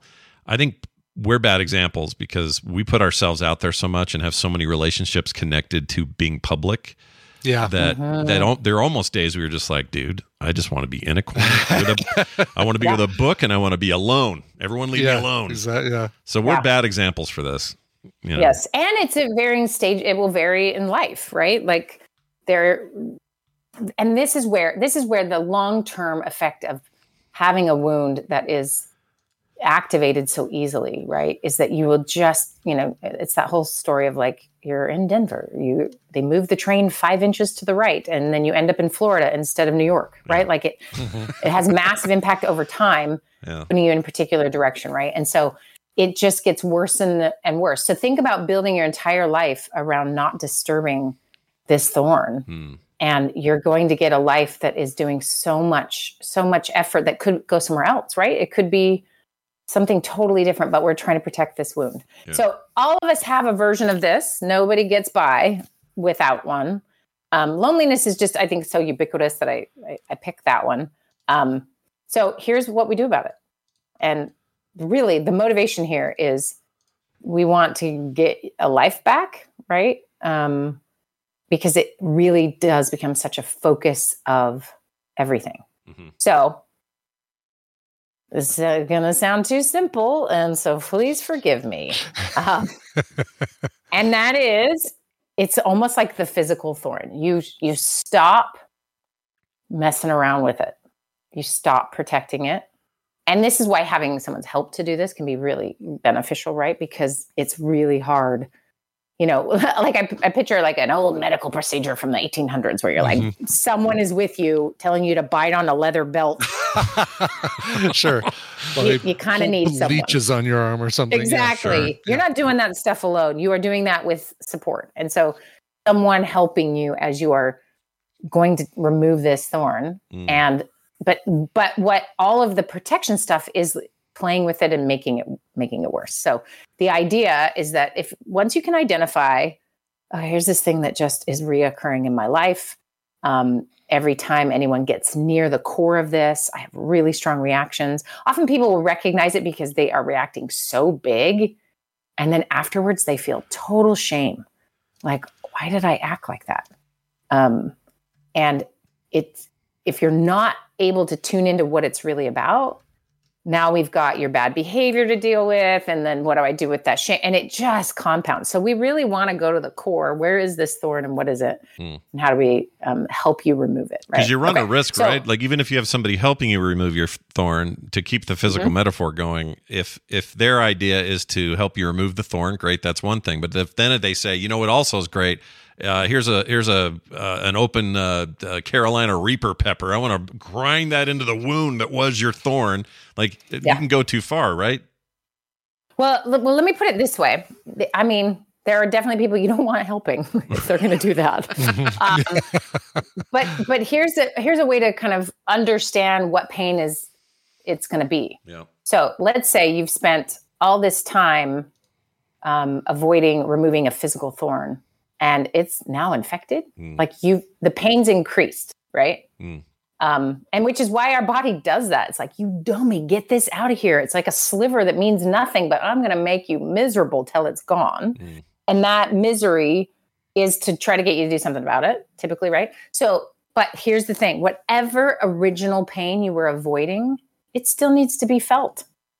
The removal still, that whatever that may be. So let's say let's say your parents get divorced. It is really bad, and you are torn in between. And there's definitely wounded, am I loved and worthy kinds of questions that you have when like really core stuff happens to you as a kid, right? And then you're on living your life, and each new relationship has like some expiration dates or sabotaging that occur. You know, like you can look on the outside and go, oh, these things might be related to my childhood wound, but you don't know what to do. You're still protecting it. So I'm going to marry someone who's the opposite of my mom, and I'm going to, or whatever you're doing to shield the original pain. When you actually go to remove that thorn, it's going to be the original pain as you have avoided, and that avoiding, and it feels a little temporarily better, right? Like, or time can go on and I could just think it's not a big deal. But when you go back, that original pain can be felt. And here's the thing, and this is what most people are so afraid of, is it is always less bad than you thought it would be. Just like the real thorn, right? You know, it's like, you just like, ready, rip it off. If you don't, because what we do in our head makes it so much worse. So that's the whole reason we're building an entire life around avoiding feeling that pain. Right. So if you're always trying to avoid the pain, then there is one very amazing thing that happens if you just let it be, is it sometimes will naturally work itself out. Right. Yeah. And that naturally working itself out, like an actual like sliver coming out itself, maybe is a good way to think about it, is prevented because you're now building a cage around your finger so no one bumps into it. Right. And there's no time or space. And so that could be an emotional release. That could be like, I really cried it out.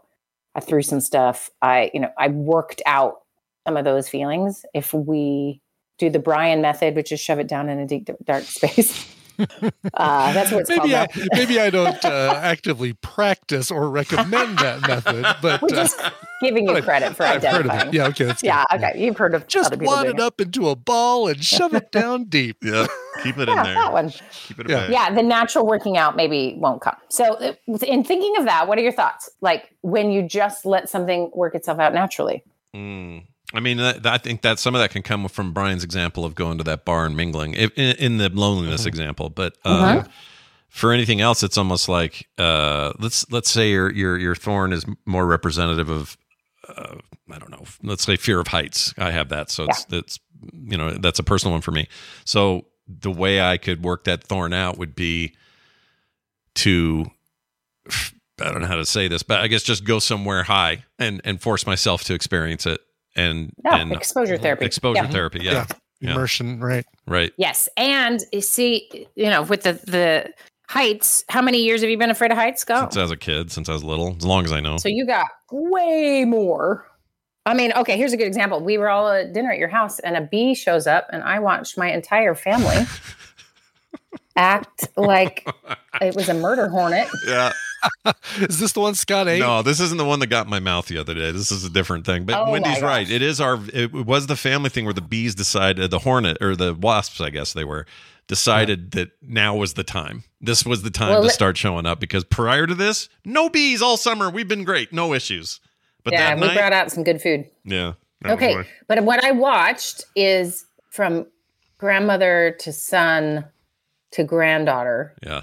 All like, just kind of, and even though I think Taylor tried to be quiet, I could see it in her face. Yeah. And if you'd have seen Nick, you would have really seen terror, because that kid hates bees. Right. Hates. So I'm telling you right now, this is where sometimes it's not your own maybe exact memory. It could be. But I mean, mom was attacked by a swarm of bees that went into her hair and stung her head a million times. Yeah. Because she literally had a beehive hairdo, which is funny. Sorry. Anyway, she did in the 60s. That's when that was. Yeah. And it was full of hairspray and stuff. And so they all flew in there and got stuck and swarmed. And that would make you afraid of bees forever, guys, right? Yeah. Now, what she did was protect herself from bees for the rest of her life and trained all her children to be afraid of them.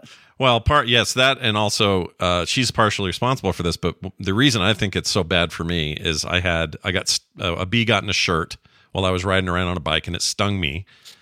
And I'd never been stung before, and I went home freaking out. And I was real little, but I remember this. And mom checked me, couldn't find the stinger, found the bite mark or the place where it stung, but couldn't find it. Shook all my clothes out, did the best she could, sent me back outside, got on my 3-wheeler, started riding down the street again. And then I got stung 2 more times. And the third time the stinger stayed by the same bee that she had in the shirt and never got out. So I have my own little nightmare kid thing. Yeah. And that is a perfect example of it will keep happening.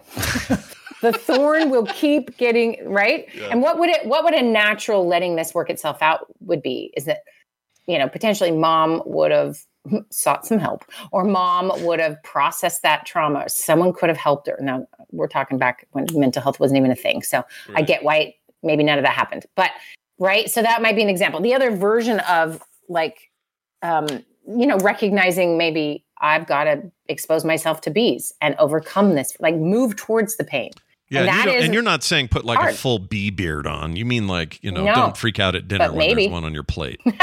Can you imagine mom with a beard? There's places you can go where you can have a professional coat you with bees or give you a bee beard. I don't think I could do this.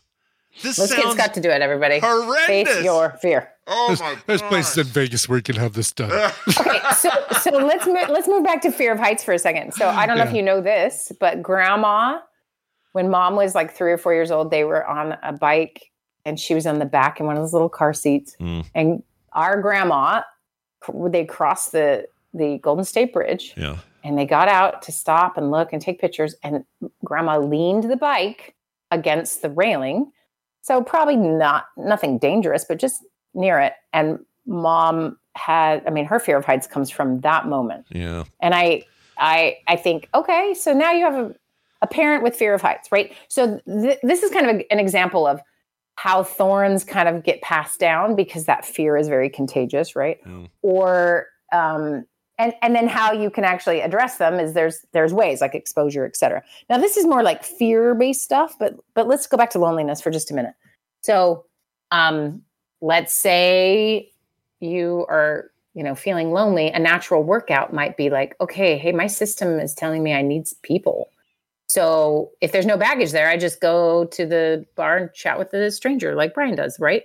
Mm-hmm. But when there's baggage there and it feels too risky or too scary, then you kind of build a whole world around actually keeping the thorn of loneliness protected, which means it keeps going. And like the bee, it shows up and you're like, I got to shut it all down, or just prevent, right? So one option is, I'm not going to just leave it with, let it work itself out naturally, because that sounds, it is really helpful, but it's hard to maybe do sometimes. Sure. So here's another version, and this is a little more of your exposure concept, is to let this, whatever it is, come up. In fact, invite it. Invite the thorn, the pain, and see if you can stay in your observation place. You're in the seat of observing. You're the noticer. That there's so much power because the noticer is already free. The noticer is already not experiencing the pain. It's just noticing. So when you're in the panic or you're in the noticing, you're going to have a very different emotional reaction. So the idea is that you bring it up to witness it and then work on letting it go. And the more you sit in that observer seat, or in psychological terms, we call it self. When you sit more in self, where you're curious, you're observant, you're open, the more you can see it like you're watching a movie as opposed to you are in the movie, right? It's also there's a little bit of something to watching somebody else deal with it well. Like my brother Matt, our brother Matt, our Korean weirdo brother Matt, who came to America when he was like 9 or something. He came here. One of the first things he did, one of my first memories of him, is going out to the backyard and him catching wasps with his bare hand for no reason, just to catch them. Oh no, he was pulling for whatever reason, pulling their stingers out. So he would catch a bee and he would hold on to it, or a hornet, and he would grab tweezers and pull a little thing out. And he thought that was great. He also microwaved grasshoppers. There's a whole thing. He did a whole thing. Yeah, there was a lot of gross things. But one time when he did that, he got stung, and I went, "That's what happens. You get stung." You know, I'm like over there going preaching to the world about how horrible bees are. And he looks at it, doesn't make a sound, doesn't even really bug him. Looks at his hand, finds a brick wall, and grinds his hand on this brick wall bloody until there's no stinger in there, and then moved on to the next weird thing he did. And I know that sounds crazy, but there was something about that made me go, "Oh, I guess you're in charge. It's not the bee." You're the adult. Yeah. Right. He was a very odd little dude, but when he did things like that, it actually kind of it weirdly gave me confidence around bees for a period of time. So even the other night when he's out there and he's dealing with the bees, he's just batting them away, smacking the wasp in the face, and the wasp never came to do anything to him. And I'd look at that and just go, like, what the frick? What even are you? Wasp knows, they smell fear. But he can't see. He's got the same problem, though, or he's got his own problems. We were talking about our uncle just passed away. And I go, "Matt, you can come to the funeral?" And he goes, "Oh, I cannot see dead body. Cannot do it. Yeah. Yeah, because he grew up next to a crematorium as an orphan in Korea. Like, God, really? There's his trauma, right? There's his trauma. He can't Which, even by the way, smell. he says smells like pancakes. So every time I eat a pancake, I think, okay. Ooh. Something's wrong He here. says it's like a sickly, almost like a syrup Sweet. smell taste thing. Yeah. It's gross. Okay, Anyway. so let me tell you my bee, because I come from the same fear of bee lineage. I've never been stung, but I was sure afraid of them for no reason, right? Yeah. Because mom taught me to be afraid of them. And then I marry someone who's like, we don't act this way. And really helped me just like relax around bees. And then my kids have been stung a couple times. And, you know, Abe specifically, he gets to choose one freshman seminar class that's just for fun. Guess what? The class is on bees. Yeah. Like, tell me that's not full circle, right? Total, So, total immersion. Thank goodness someone not of our lineage moved into my family. Anyway, but okay. So let me finish with the loneliness thing, because I think this is helpful. So if it's tempting to avoid situations that would allow some of these lonely feelings to come up, of course that makes sense. We don't want to feel the pain, but when we are in those situations, they will come up and they can be released, right? Like those bees can show up and you can relax and the bees will go away. Like that option isn't there if you do everything to stop that from happening. So, for example, say you're watching TV, you are absolutely in the observer seat, enjoying what you're seeing. It's fun, blah, blah, blah. And now a couple falls in love in the movie, and your loneliness thorn gets activated. So what do? So you can turn it off, right? Yeah. Mm-hmm. Or you can notice that you noticed. Like, look at me noticing that my loneliness thorn has been activated. And that you are the subject noticing the object, which is maybe the melodrama that might get stirred up. Aren't you worried though that that your inner roommate's going to go, "Hey, what are you doing over there? What are you doing with the thorns?" or whatever? Yeah, that's exactly what I'm saying. You're just observing the inner roommate. Okay. You're going, you are the subject, and you're noticing the roommate. Okay. And you're noticing the drama that sort of. So he's not like a separate party butthole being a jerk in the room. No. Right. He's just reacting, right? Or they're reacting. Okay. And then here's the way out. The way out is you can't, if you avoid watching the TV show and turn it off, you have just said, yeah, we don't do that. We don't watch anything that makes us sad. You've just built another layer around your thorn, right? Right. But if you sit and you practice noticing that you noticed and that you are actually the subject here and that the storm of emotion is separate from you, the way out is to just notice who is noticing. Because notice who feels the loneliness. Who feels the loneliness? Is it you or is it the roommate? Right? And the noticer is already free. It can just see a thing and let it go, just like you can do with a TV show. You can see a thing, witness it, and it moves past, right? Right. And this may sound like, what? That sounds too easy. It's not. It's not too easy. Takes practice. It's also not as hard as we absolutely make it. Just like the physical thorn, we build a castle around so no one can touch it and then end all our relationships so no one gets near our pain. Right? You think that's easy? Yeah. That's like a lifetime of work and effort and having it backfire in major ways, right? Versus we let these thorns, we notice them, they come up, they get released. So the B is another example of just like and then by the way, I have been stung. I was 42 years old. Wow. It was the day I was moving, packing up, leaving Sweden, and a bee flew in and stung me on the toe and left. And I was like, you mother. Because I got so far in life without a bee sting. And it felt like I'm already sad to leave Sweden. How dare you? Yeah. But it was, and it hurt like a lot. Yeah. And I was like, oh, but guess what? It just kind of went away. I could have added that to, oh no, see, it's proof world's a terrifying place. Look out, bees. And then train my children to be afraid. Yeah. And now they're going to be beekeepers. You know what I mean? Sounds like it. We could use them too. Right. Bees are endangered. So did you feel a little bit like, I don't know, it feels like people who went 3.5 years without getting COVID suddenly get COVID. It's kind of like that feeling of, oh man, my streak. Yeah. You know what? This is another streak, Brian. We got a Johnson streak that got broken. Oh God, we needed a new one of these. Yeah. I haven't barfed since 2005. How long it was till I ate a whole hamburger? It was something like 25 years. Really? What? Oh. I used to have this like, it's unlucky to eat the last bite. And it was 25 years. And I'm pretty sure Adam said to me, okay, if you love me, you'll eat that.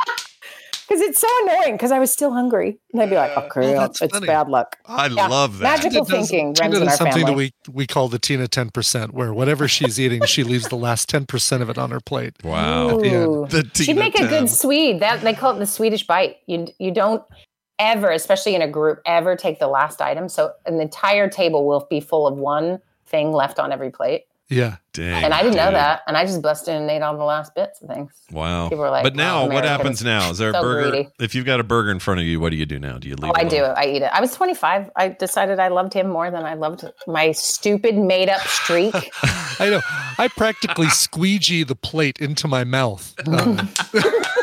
I know. When I'm done, I'm looking for bread. It's like, is there some bread I can soak all this up? You gonna finish that? You gonna finish that? I do that all the time. More bread. Okay. Yeah. Anyway, so in summation, so I can go eat because you guys are making me hungry. Yeah, this idea of like the noticer has all the power. Yeah. And in that very act of noticing, you have, you're starting to remove the thorn. So if I was somebody who it's like, this is not a massive thing and I need professional help. This is just sort of a thing like that's been bugging you. Yeah. Do something on purpose to have it come up and literally sit. Like maybe you're sitting as you bring it up and then move seats to the observer seat. And just in your mind, okay, I am observing what happens when, they show a couple on TV and look at the circus that starts. Yeah. Right? Yeah. And you're just observing it. That act alone is what makes us really special as a species, right? Yeah. It's true. What the rest of them aren't doing thumbs. that. I don't know of any, I don't think dogs are not aware of their self. Well, and who else messes with a few of them do when they can, right? Like cows get into fermented whatever for fun if they can. But like who else tries to alter their perception and the reality all the time? We do, right? Yeah. Mm-hmm. Why else is that stuff appealing? And this is just a stone cold sober version that only has good side effects, really. Yeah. So give it a try. And then if anyone has any follow-up thoughts or questions, or they want me to run through the 3 steps with something they provide or whatever, I'm happy to do that. Okay. I just thought a series would be fun. And here's the series. Here it is. Series conclusion. Don't forget this series. It'll rerun this summer before all the premieres in the fall. Right? We're waiting for it to get into syndication. Can't wait for that. Oh, that's when the big money happens. Yeah, that's the big money. Wendy, before you go... what humans love? We love drama. And this would be drama reducing. Oh, so hell yeah. Buckle up. That's get ready for the comedy is what we're bringing you. Real quick, I have a sound you made last time you were on that I saved. No. And I just want to play it because it's great. So it's short. Here it is, less than a second. That's a sound you made. I don't know. You should have Brian's little thing about throwing up and then make that sound. Yeah. Oh, I think he has. Yeah. I've probably done various versions of that. But anyway, I'm going to keep that forever. It's a very special moment we'll always cherish. And today's episode, really. Wendy, have a fantastic week. Yeah. Thank you for all this. And You're welcome. I hope Abe's settling in and having a good time. And yes. Nobody's bringing weed into the room. All right. I'll see you next time. All right, there's that. We did it. We got a quick little note here. Some programming. Reminder. Mm-hmm. Yeah, we got a Coverville at 1. Brian brought that up earlier. Correct. But reminder. Led Zeppelin, if you're familiar with the band. Mm-hmm. Yep. That's the song I look forward to.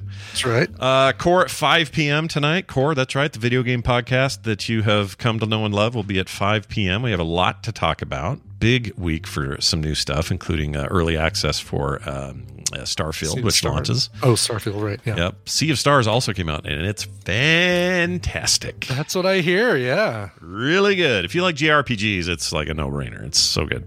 Cool. Anyway, that'll be that. And then on Film Sack this weekend, we're watching Man on Fire, Denzel Washington, Tony Scott joint, Dakota Fanning, very young still in this. Very cool movie. One of my secret favorites. So we'll see how it holds up. Before they get reunited for the new Equalizer film. I guess she's in that? Yeah. I didn't know that. That's crazy. That's cool. She plays love interest. No, I don't know. Oh my Lord. No. I've only seen the first one of those. I don't know how the second or whatever is. Yeah, I think I've only seen the first one as well. Now that you say that, yeah, they're kind of Wick-like. John Wick. Yes, it's a Wick-like. It's a Reacher-like. Yeah, it's a Reacher-like. So check that out. Anyway, Man on Fire this weekend. Watch for that. And we will be doing our play date on Saturday after Film Sack. So we are aiming for about 11:30 a.m. And if you want to come play with us, that's a TMS play date. Still don't know what we're playing. I've been doing some research on some possible new game experiences, but most of them are either less players than we want or whatever. I'm open to any suggestions. We usually play things like Among Us or the Jackbox games. I'd love a One Night Werewolf style thing. Are we close to a new Jackbox, or did we just get one and I forgot? We're close to their.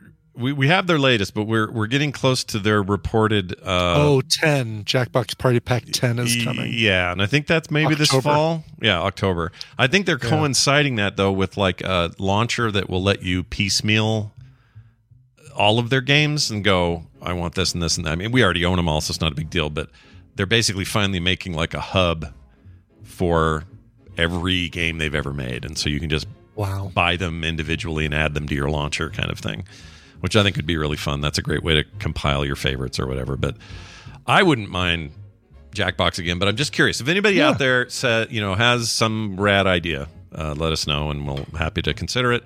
But that's this weekend, Saturday at 11:30 a.m. Be there. Yeah. Also, support us on Patreon. Tomorrow's a brand new month. Great time to join up at patreon.com/TMS. We need your support more now than ever. And look, inflation may go up, but we haven't. Okay. We stayed the same. Our prices have not budged. So take advantage of that. You go out there and you pay your $5 a gallon for gas, and you're like, I remember when it was $3.50. Yeah, but over here at TMS, you're still paying that that $1 or that $5 or that whatever you're paying a month, that hasn't changed. That hasn't gone up. So, come on over. Take advantage of it. Do it before we do decide to raise our prices. I've been thinking about we should raise our prices, Scott. Let's do it. We'll raise our prices. But, man, if anybody gets in right now and gets on the Patreon, they won't have their prices You'll be raised, grandfathered in. Exactly. Yeah. Here's the other thing to say. Sony just announced they're doing it, even just for the basic level, 33% price hike on PlayStation Plus. It's a heinous price increase. It's horrible. Wow. Are we doing that? No. Game Pass is going up. That's going up. Bunch of other stuff going up. Are we going up? No, we're not going up. Not yet anyway, so get in while you can. That's patreon.com/TMS. All right, Brian, we should get out of here. Do you have a song to play here now?